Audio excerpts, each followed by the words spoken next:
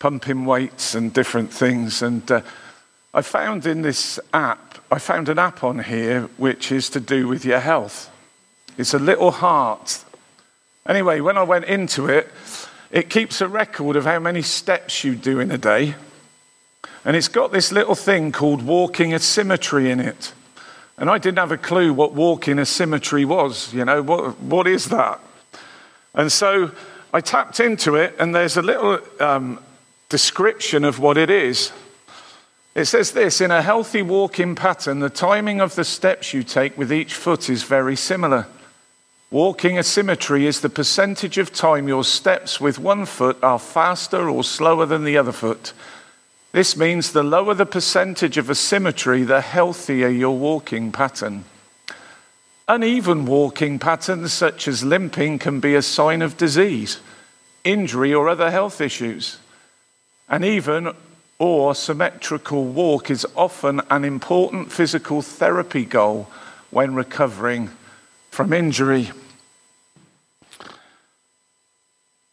I want to talk to us this morning basically about walking with Jesus. And I want to ask you a question right at the outset. How's your walking asymmetry doing with Jesus? If you had a percentage, so if you're at 0%, that means you're walking in total balance, all right? The higher the percentage gets, the more out of kilt you are. And when we start life as children, you know what happens? We don't have a brilliant necessarily walking asymmetry, because you know that a baby becomes a toddler, and on the route it's falling over all the time. And you're picking it up and you're holding the baby out there and you're letting go of the hands and saying, "Come to me," and falls down and you pick them up and so on. So that walking asymmetry isn't great. But over time, they grow into toddlers. They start to walk much, much better. Still loads of accidents on the way. Into teenage years, there's still the odd accident, but the reality is walking gets better again. But the further along in life you get, and you start to push the boundaries of age, what happens is there's a danger that your walking asymmetry will go out again and it will begin to decline. And you get to someone like my mother's age, and my mother, bless her heart, has had numerous falls at home. In the shower twice, in the front room, in the bedroom, she's fallen all over because her walking asymmetry is gone, really. And she spends most of the day in a chair or being transported between different places in the house in a wheelchair.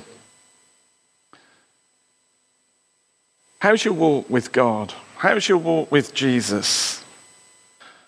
In Andrew Ollerton's book entitled Romans, A Letter That Makes Sense of Life, he puts this quote at the beginning of the preface.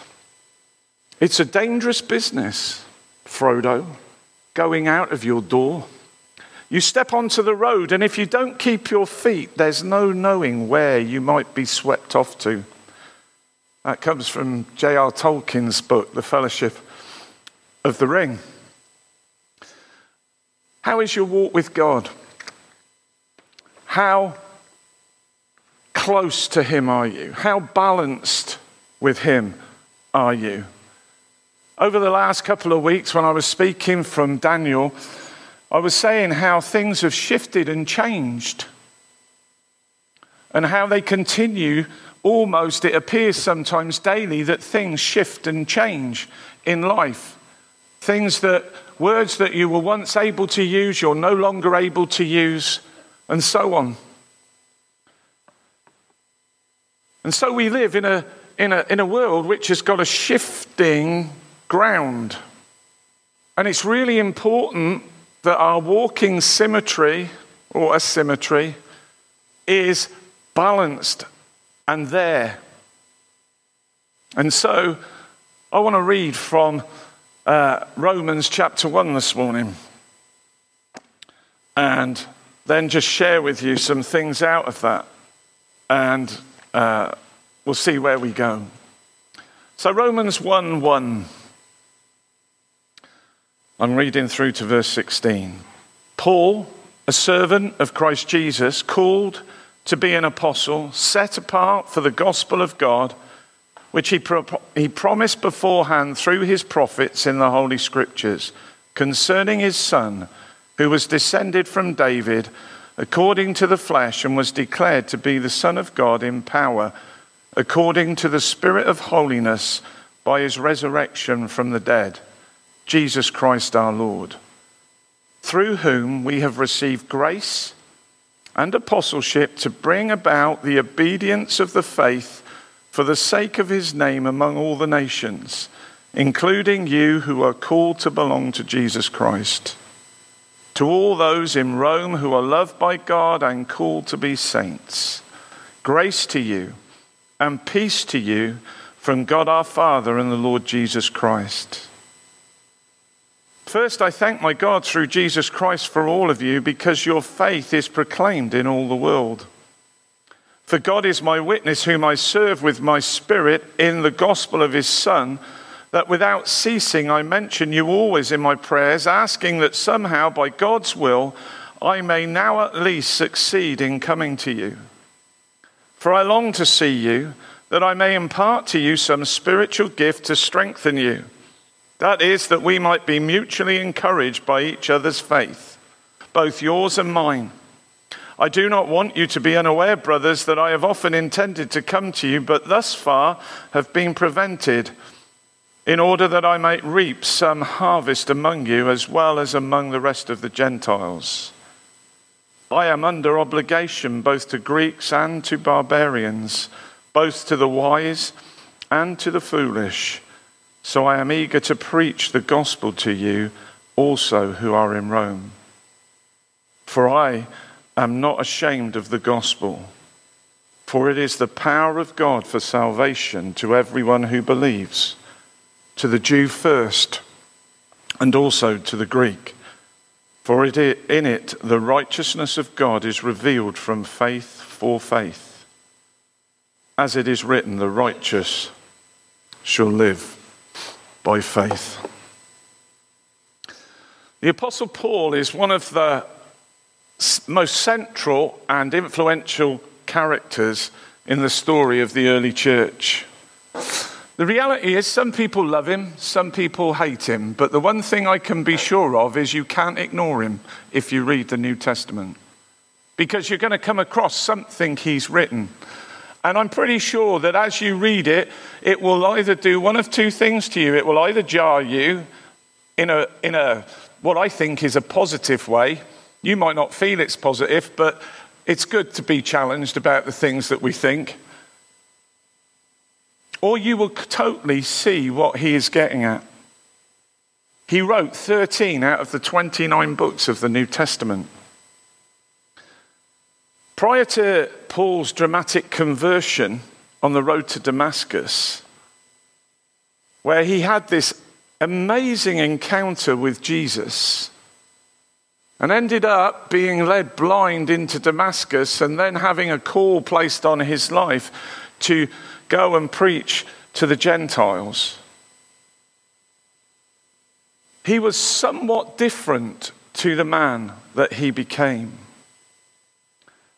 He says of himself in Philippians 3, now he's actually talking at the time to the Philippian church, and he is addressing them, but he alludes to himself and why he has more confidence, and he can take more confidence if he has to rely on himself. And it gives you an insight into the man.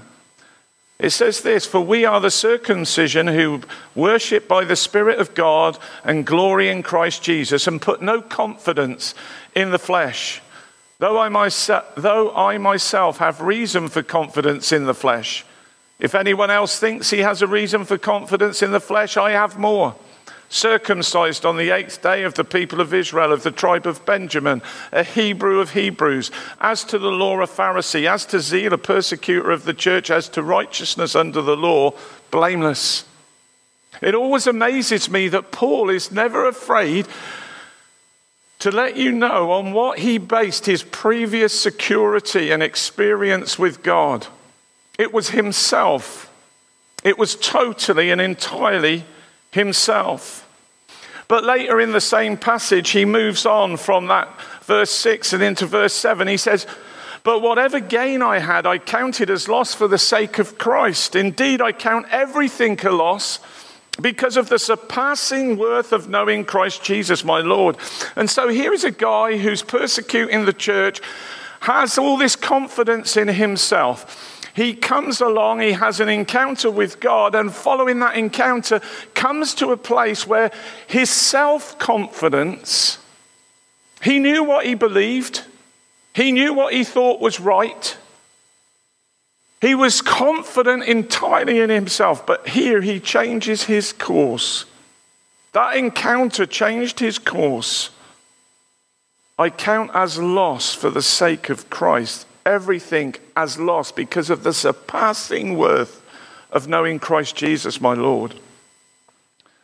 And then he goes on, "For his sake I have suffered the loss of all things. I count them as rubbish in order that I may gain Christ and be found in him, not having a righteousness of my own that comes from the law, but that which comes through faith in Christ, the righteousness from God that depends on faith, that I may know him and the power of his resurrection and may share his sufferings, becoming like him in his death, and by any means possible that I may attain to the resurrection of the dead."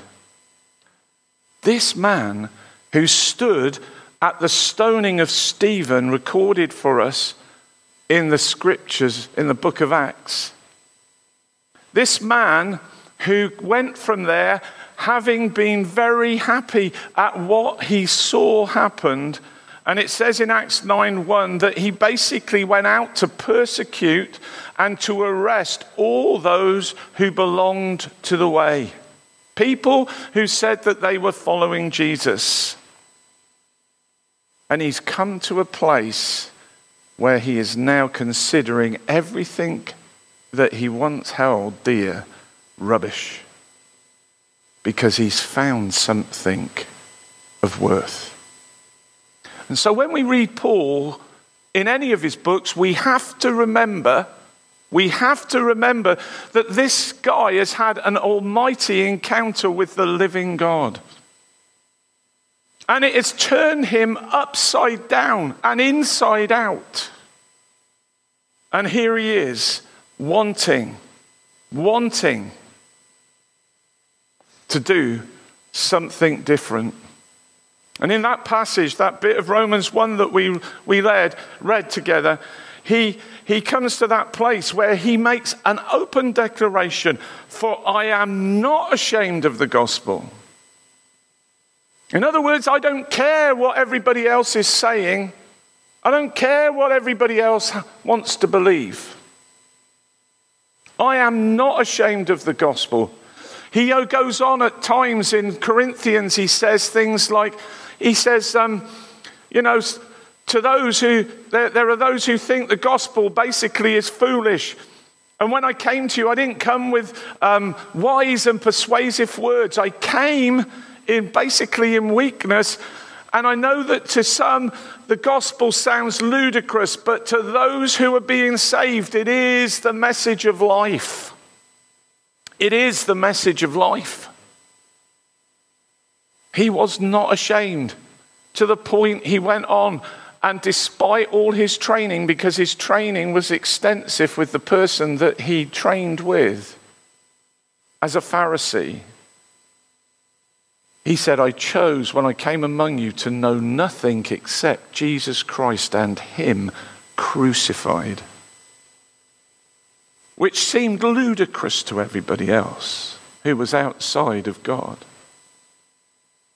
But he recognized that there was something there. So who was this man, Paul? That verse at the beginning gives us a bit of an insight into him. He's a servant. He sees himself as a servant. He sees himself called. He sees himself set apart for the gospel.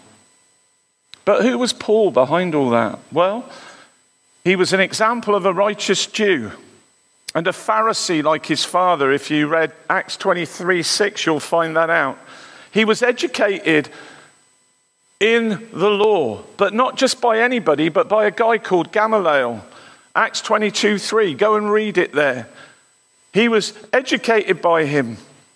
In Dr. Luke's account in his letter to the Acts of the Apostles, we find in chapter 5 that Gamaliel was the one who stood on behalf of the apostles, not because he was necessarily saying he agreed with the message, but he recognized very quickly that if they made martyrs of those men, if they arrested them and killed them, then it would get out of hand. And so he persuaded the Sanhedrin basically just to leave them alone. Paul, or Saul as he was then, could well have been at that meeting,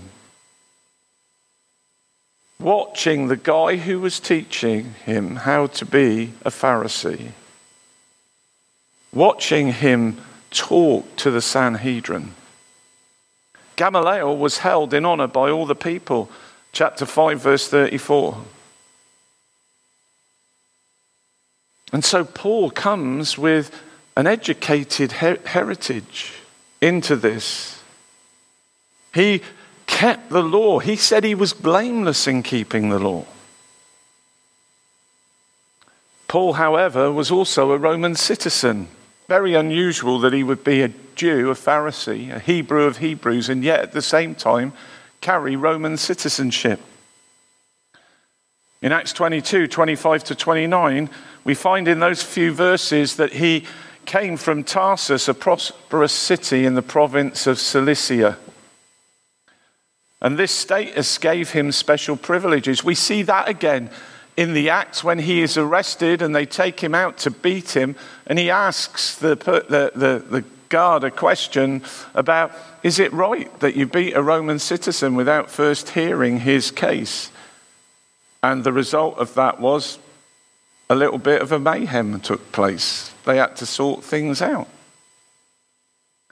So he was this mixture of a strict Jewish upbringing, plus he was a Roman citizen. I read somewhere that it is thought that as many as 30% of those living in Rome at this time were owned by wealthy masters. 1/3 of Rome was slaves, servants, whichever one you want to use. And they were there, and they were used within households to do the daily bidding of their master. They were traded between them. They were often beaten for very small things, just to keep them in order and to make them passive, so that they would do exactly what they were told. For the person in slavery or in servanthood, whichever again you want to, the word is used, servant and slave is used. It's exactly the same Greek word that is used.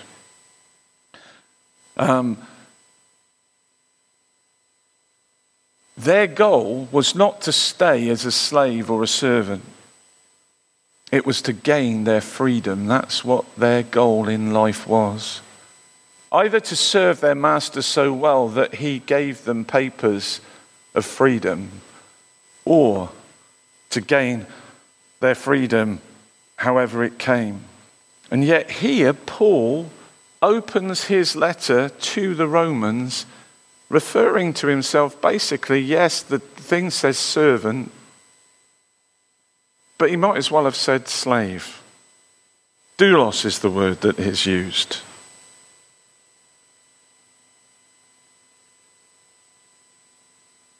It's really strange when he is going to come and he is going to share the gospel with a Roman audience that he opens with that phrase. For me, that is really strange. Because for any of those who are in the position of being a master, that ought to, probably, wouldn't be the words you would necessarily choose. Because it would put someone off. What do you mean you're a servant, a slave? We don't do that.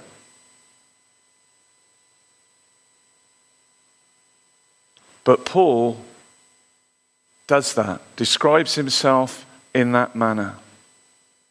Wherever Paul refers to himself in relation to God, it is always in a subordinate role. Always. always in a subordinate role.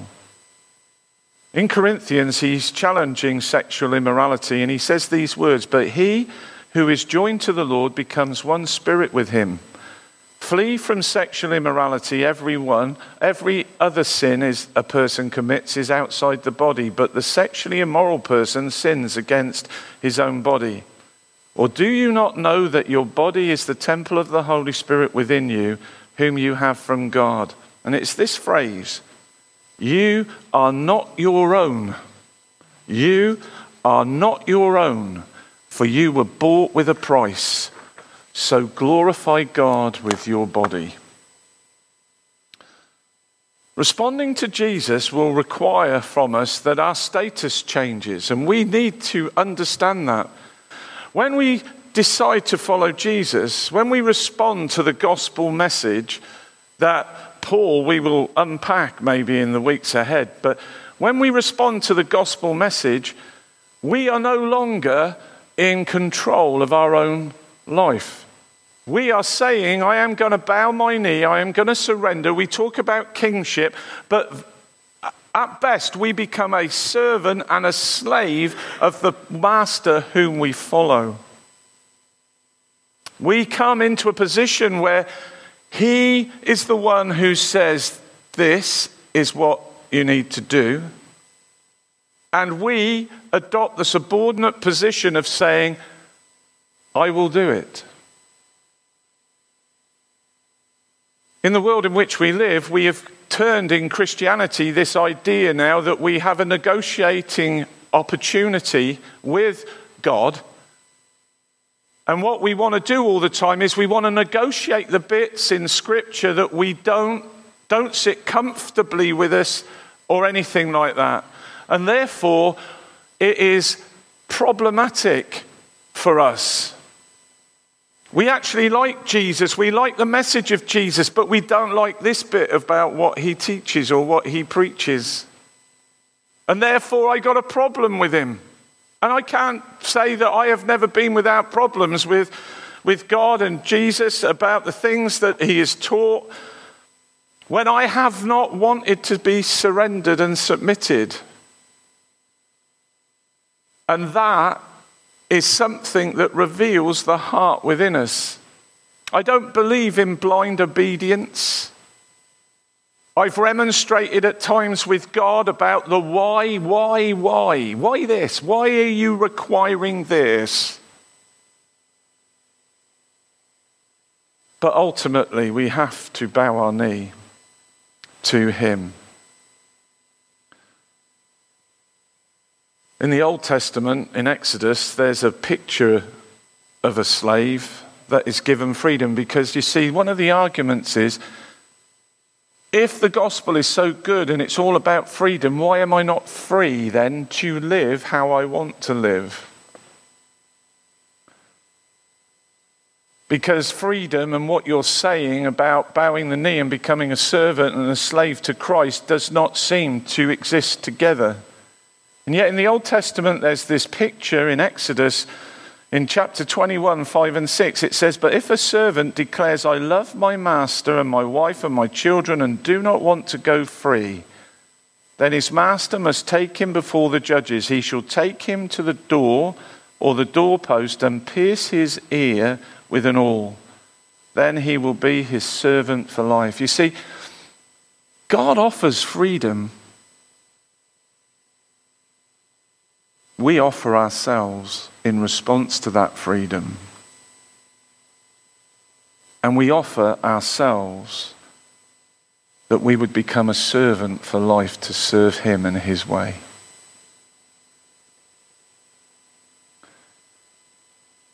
This is how love is made complete among us, so that we will have confidence on the day of judgment. In this world, we are like Jesus. There is no fear in love. Perfect love drives out fear because fear has to do with punishment. The one who fears is not made perfect in love. We love because he first loved us. Why would I be prepared to make myself a lifetime slave or servant of Jesus? because the immense love he showed us and that we celebrated in communion this morning. It's immense. He's called to be an apostle. What's the time, somebody? Because I haven't got a watch. Somebody tell, oh, there, 20 to 12, all right. He's called to be an apostle. The call to us as people is always an invitation. The word call means invitation. It's not demand, it's an invitation. Jesus invited the disciples before they were disciples as fishermen to follow him. They had to choose to leave their nets and follow him. There is an invitation. God constantly gives us an invitation to surrender to him, gives us an invitation to follow him, gives us an invitation to submit to him. It is our choice whether we do or we don't do that. So Paul states he was called or invited to be an apostle. And linked with that opening statement about being a servant, he is basically saying, God has invited me. I have been called to be a servant. That is what I have been called. I've got a specific task within that. I am a servant of the gospel of God. I am a servant of, but he is being called. He uses the word apostle, which means messenger, herald, someone who makes declaration about the immense beauty of what it is the gospel is about. And you see that when I read earlier from that passage in Philippians, I consider all things as rubbish compared to the surpassing greatness of knowing Christ Jesus, my Lord. Jesus was the prize. Jesus was the goal. And he is being called heavenward and he is pursuing his goal. There is no fear when we are surrendering. When we walk according to the Spirit, it says this, there is no law. There is no judgment for us when we walk according to the Spirit. But when we walk according to the flesh, we bring ourselves under the punishment of the law. It appears to me that what Paul is saying there is if I walk and follow the things of the Spirit, then I don't have to be worried. If I slip and follow the things of the flesh, then I need to become aware. And in 1 John 1:9 it says that he is faithful. If we ask him to forgive us and cleanse us from our unrighteousness, he is faithful and just and will do that. So he's called to be an apostle, a slave, a servant, an apostle. Someone who is a herald. The idea of the herald is that, when they used to fight battles, they'd send somebody back to the city when they'd won a war or a battle, and they would run into the city and declare, a bit like, oh yay, and they would make declaration of the victory that had just taken place. So he is invited into purpose. His purpose was to carry the message to the Gentiles. He is called into purpose. You have been called into purpose. Being called into purpose, I think, is an amazing thing. It's not just you're anybody, you're just one of a number, but you've been called. You've been invited. You are meant to have purpose in God's kingdom. So for me, for example, I think I was saved just about 2 years, just under 2 years probably, when I felt God call me. Did he call me to Bible college? No, actually he didn't. That wasn't what he called me to. Did he call me to be an Elim minister? No, he didn't. He called me to preach. That's what he called me to do, to preach. I exercised that through Elim, and I'm happy to do so. I've been in Elim the majority of my life, so I'm happy to do that. It's not about that. But he called me to preach. That is my calling in God. I can do other things, but it's only when I preach that I feel alive. Whether you do or not is another matter, but I feel alive. Why? Because that was the thing that God placed on me. So I can do administrative tasks, but I hate them. I do, honestly, I hate administration. But there is a gift in the scripture of administration. You know, I could do without doing lots of different things, but there are gifts in the scripture that are given which make up my lack. And I got loads of lack, you know. But the reality is it makes up my lack. And so together we become a body that should operate well and balanced. Lastly, set apart for the gospel. The first thing that word set apart for me says to me is this: we have been chosen. If you go away with no other thought from what I share this morning, I want you to go away with this one thought at least. You are chosen. You're not a mistake. You haven't just fallen into some religious thing. If that's what you think, then you're missing something. You have been chosen. In Galatians, it says this, in Galatians 1, "For I would have you know, brothers, that the gospel that was preached by me is not man's gospel. For I did not receive it from any man, nor was I taught it, but I received it through a revelation of Jesus. For you have heard of my former life in Judaism, how I persecuted the church of God violently. I tried to destroy it, and I was advancing in Judaism beyond many of my own age among my people. So extremely zealous was I for the traditions of my father." Listen to this bit. "But when he who had set me apart before I was born, and who called me by his grace, was pleased to reveal his Son to me in order that I might preach him among the Gentiles. I did not immediately consult with anyone," and so on. "But when he who had set me apart before I was born, in order and who called me by his grace." You have always been in God's eye, always, from the day you were conceived. In fact, probably before, but from the day you were conceived, you have always been in God's eye, always. He has always seen you, not as a number, but he knows you. He knew your name before you were named. He knew how you were knit together in your mother's womb. He knows you intricately inside out. And that has never stopped. Never stopped. You might have struggles. You might be in a place right now where you're raging doubt. You've got, sickness that you're dealing with. You've got emotional trauma you're dealing with. You've got financial issues. Everything around you, what you thought was going to happen, seems to have just frittered and run through your hands like trying to hold sand. But I want to tell you, and I do, if you go away with nothing else, he knew before it happened. He knew. And therefore he is able. He has walked with you and me through every step of our lives, even the bits where we wander off and do our own thing. He has been with us. He has walked. He has watched us. He has been patient with us. He loves us. He loves us.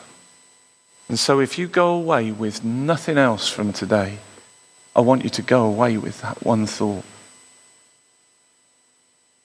Go away with it. Meditate on that. You are not a mistake. You are not an accident. The things that have gone wrong are not a punishment.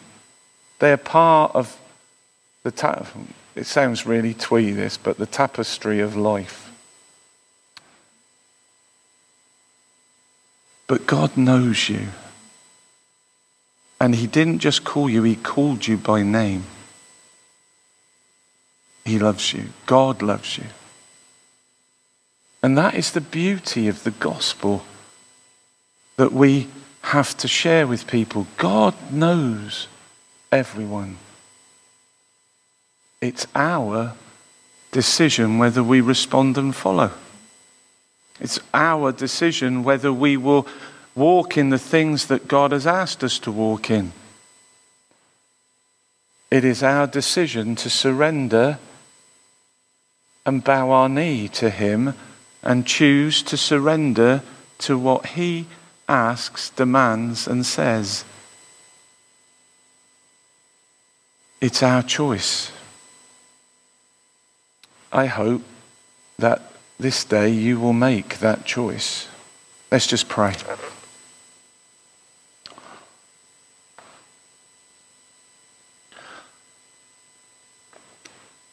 Father, I just want to ask that today,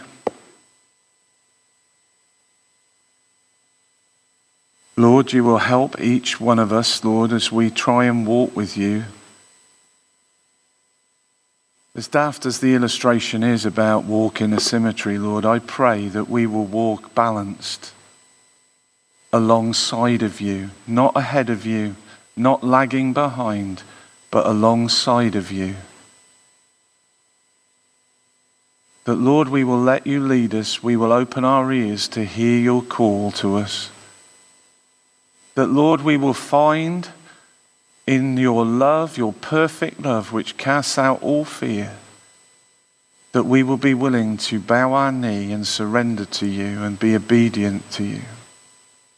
Even the bits that we struggle with. And so, Father, I just ask, Lord, let us go away this week. Let that idea of being chosen, being known by name, let that rest heavily in our lives.